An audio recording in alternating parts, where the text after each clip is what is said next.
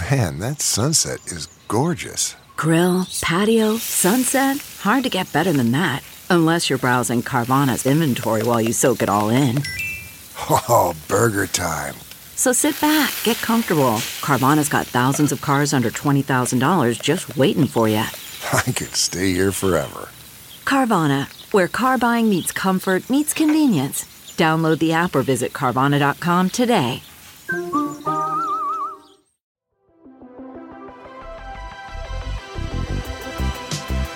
Welcome to the Gaming Ride Home podcast for Tuesday, March 24th. I am Kyle Hilliard. Here's a whole bunch of video game stuff that happened recently. PlayStation is lowering download speeds in Europe. Konami is pushing back on Silent Hill rumors. Photo mode is not PC exclusive for Death Stranding. And I have some early impressions for the upcoming Control DLC, The Foundation, which is coming out on Thursday.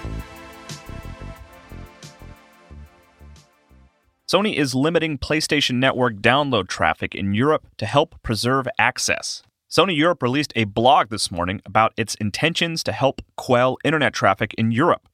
Sony wrote, Sony Interactive Entertainment is working with internet service providers in Europe to manage download traffic to help preserve access for the entire internet community. We believe it is important to do our part to address internet stability concerns as an unprecedented number of people are practicing social distancing and are becoming more reliant on internet access.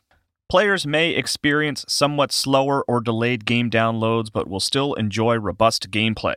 We appreciate the support and understanding from our community, and they're doing their part as we take measures in an effort to preserve access for everyone.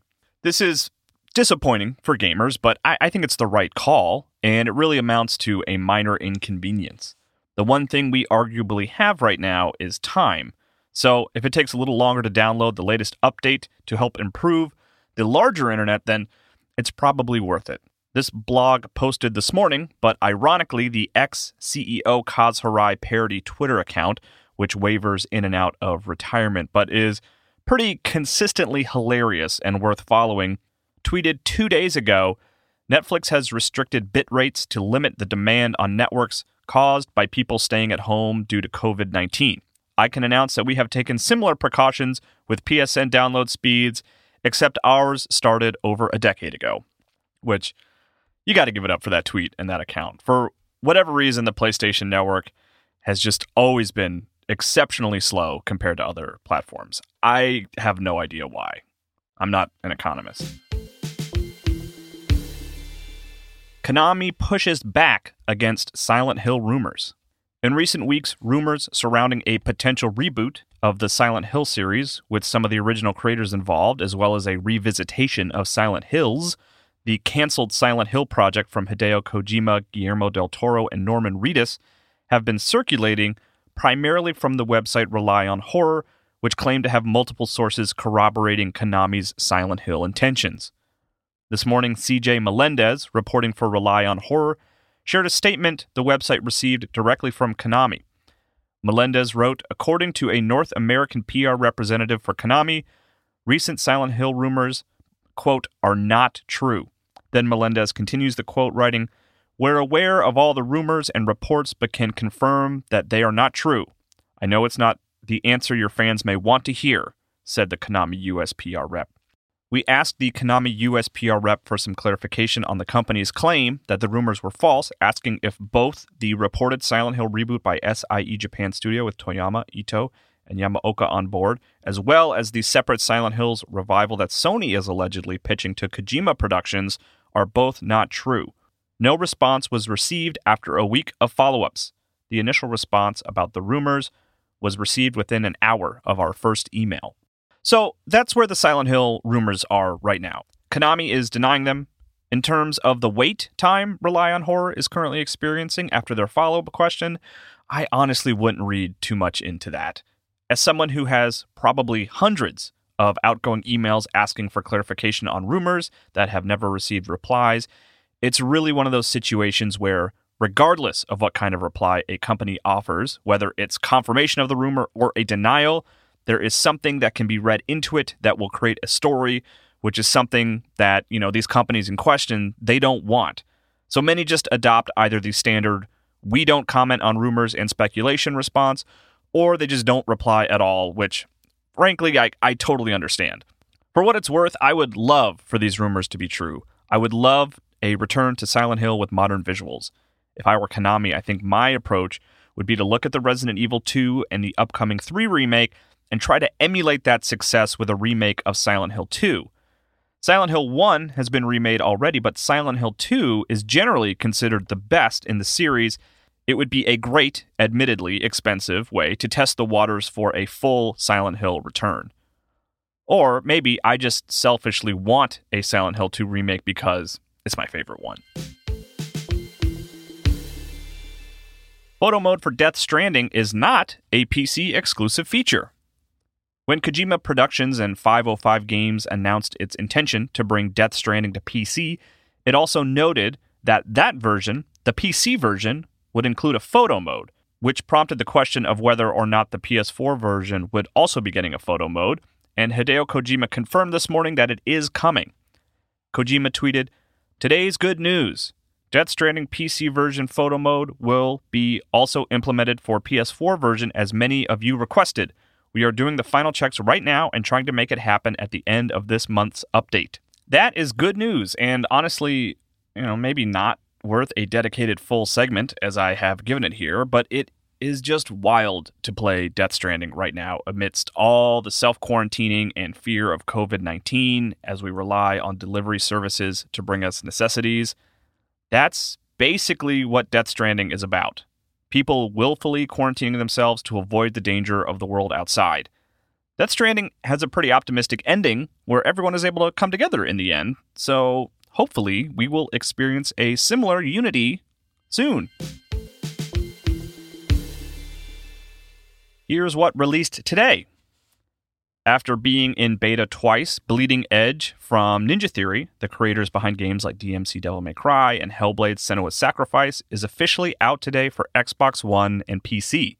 It's already on your account if you pay for Game Pass. It's a weird one that is trying something different. It's like a third-person Overwatch that focuses on melee combat, which is Ninja Theory's specialty. I dabbled with it and I like the style, but we'll have to wait and see if it finds its audience. I think it's out there, the audience, but I think they're also really satisfied with being able to shoot guns at their enemies in Overwatch. This is the perfect kind of game for Game Pass, where it already has a built-in player base that will probably, at the very least, give it a shot. Vampire the Masquerade: Coteries of New York is a weird one that I actually had to research a little bit because I was a little confused by it. But in any case, it is out today on Nintendo Switch, and it will be out on PS4 tomorrow. It is a game that originally released on PC late last year. Here's why I was confused by it. Vampire the Masquerade is a popular tabletop game and an established world, and it inspired 2 games in the past, Vampire the Masquerade Redemption in 2000, and a game called Vampire the Masquerade Bloodlines, the latter of which is well-liked and considered a cult classic. When it released in 2004, it was well-regarded for its impressive approach to player choice, but it was a technical mess.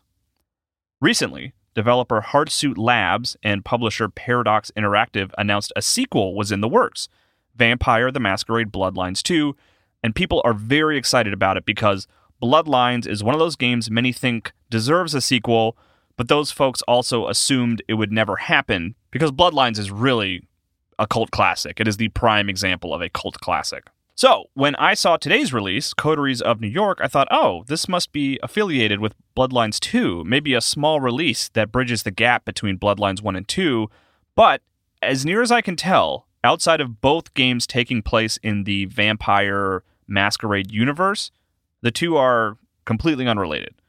Honestly feels like a bit of a missed opportunity to not have the 2 games overlap in terms of story, at least a little bit. Yu-Gi-Oh! Legacy of the Duelist Link Evolution is out today on PC, PS4, and Xbox One. It released on Switch last year. It is an updated version of the 2015 Yu-Gi-Oh! Game of the same name. Yu-Gi-Oh! Is one of those series that I've made the mistake of brushing off as being no longer relevant in the past, but all it takes is one Yu-Gi-Oh! Fan being present to tell you that. The Yu-Gi-Oh! Community is thriving, and it is still one of the best digital card games out there. Yu-Gi-Oh! Still has a dedicated fan base in a big way. And speaking of card games, Gwent, the dedicated Witcher spin-off card game, is out today for Android devices. It has been in beta for some time, but today marks its official release on the new platform, and it's free, so you can go download it if you're an Android user right now. Also, it's not out today. It's been out for a few years, but Child of Light is free on PC today via Uplay, Ubisoft's game distribution service. It's a charming little RPG that has a great look.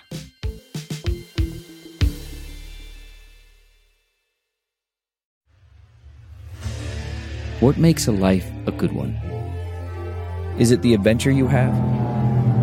Or the friends you find along the way? Maybe it's pursuing your passion while striving to protect, defend, and save what you believe in every single day. So what makes a life a good one? In the Coast Guard, we think it's all of the above and more. But you'll have to find out for yourself. Visit gocoastguard.com to learn more.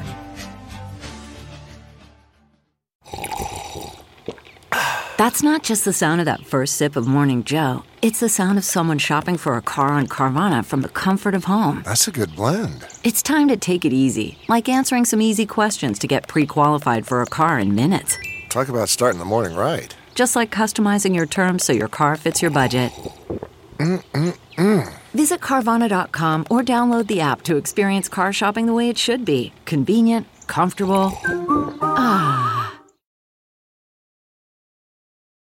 I teased yesterday about being able to offer some impressions for an unreleased thing, and that unreleased thing is the upcoming Control DLC, The Foundation.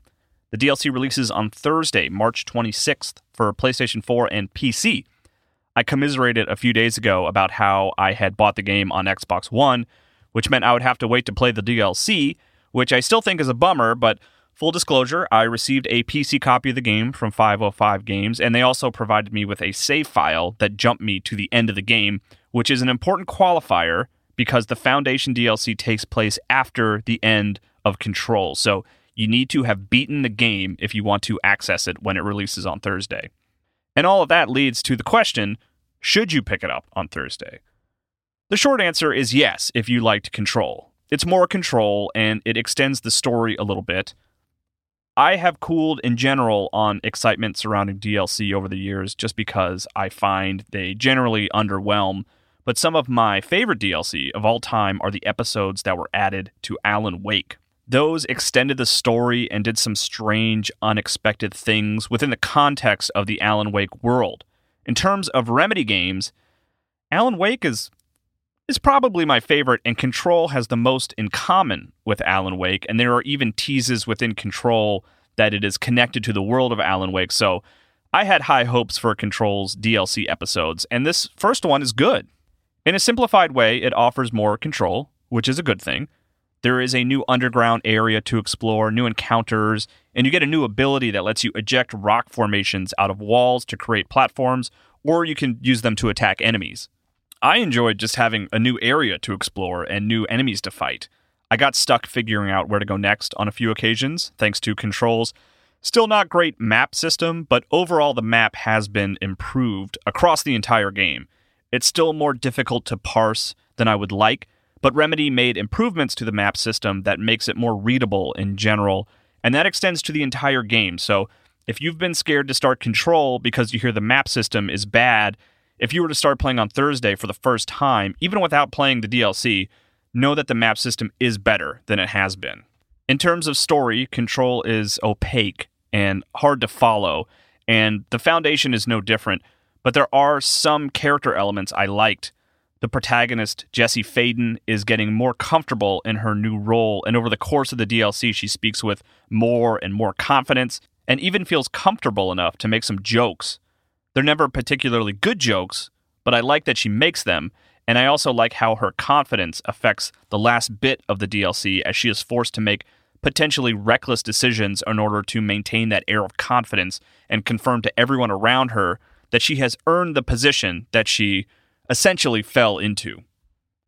I won't go into too much detail to avoid spoilers, but there is one optional mission related to a film camera and a train that, when the opportunity presents itself, I would highly recommend you pursue. Or if you're not particularly interested in playing the DLC, just Google the Foundation Control train in a few days. It's a very cool sequence that really caught me off guard in the best way. Overall, the Foundation doesn't really change Control in any radical way, and the new abilities you unlock, while cool, are really isolated to the one area where the Foundation takes place. If you liked Control and want a good excuse to play more, see where the story goes next, and get a good tease for what the next potential chapter in Control will look like, whether that story is just the remainder of the DLC or a full sequel in the future, hopefully, the Foundation is worth checking out. It doesn't change the formula established by Control in any radical way, but it's a well-implemented extension of the base game, and I liked it.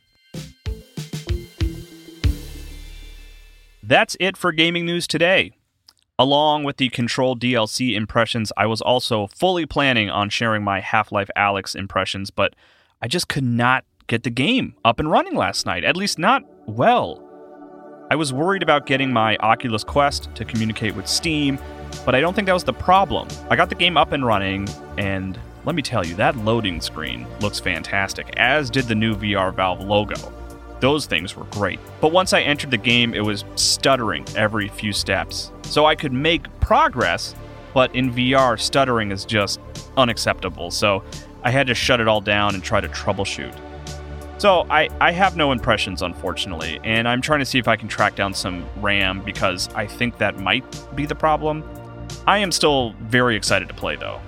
If you have corrections or just feedback in general, feel free to send me tweets or DMs to either @KyleMHilliard or @GamingRideHome, or you can send an email to kyle@ridehome.info. I'm currently accepting technical help for my Half-Life Alyx issues. If you're an expert in PC gaming and you want to tell me exactly what I'm doing wrong so I can play that dang thing, shoot me a message. I'll read it. And please consider leaving a review for the podcast wherever you listen to it. You can also check out my Twitch account, Kyle Impersonator. I'm playing through Black Mesa right now, so I'm just all in on Half-Life. I got Half-Life Alyx going on in the background, and I got Black Mesa going on in the foreground. And you can find me on the MinMax Show for more long-form video game discussion. I will talk to you more about video games tomorrow, and fingers crossed, I will tell you what I think of Half-Life Alyx.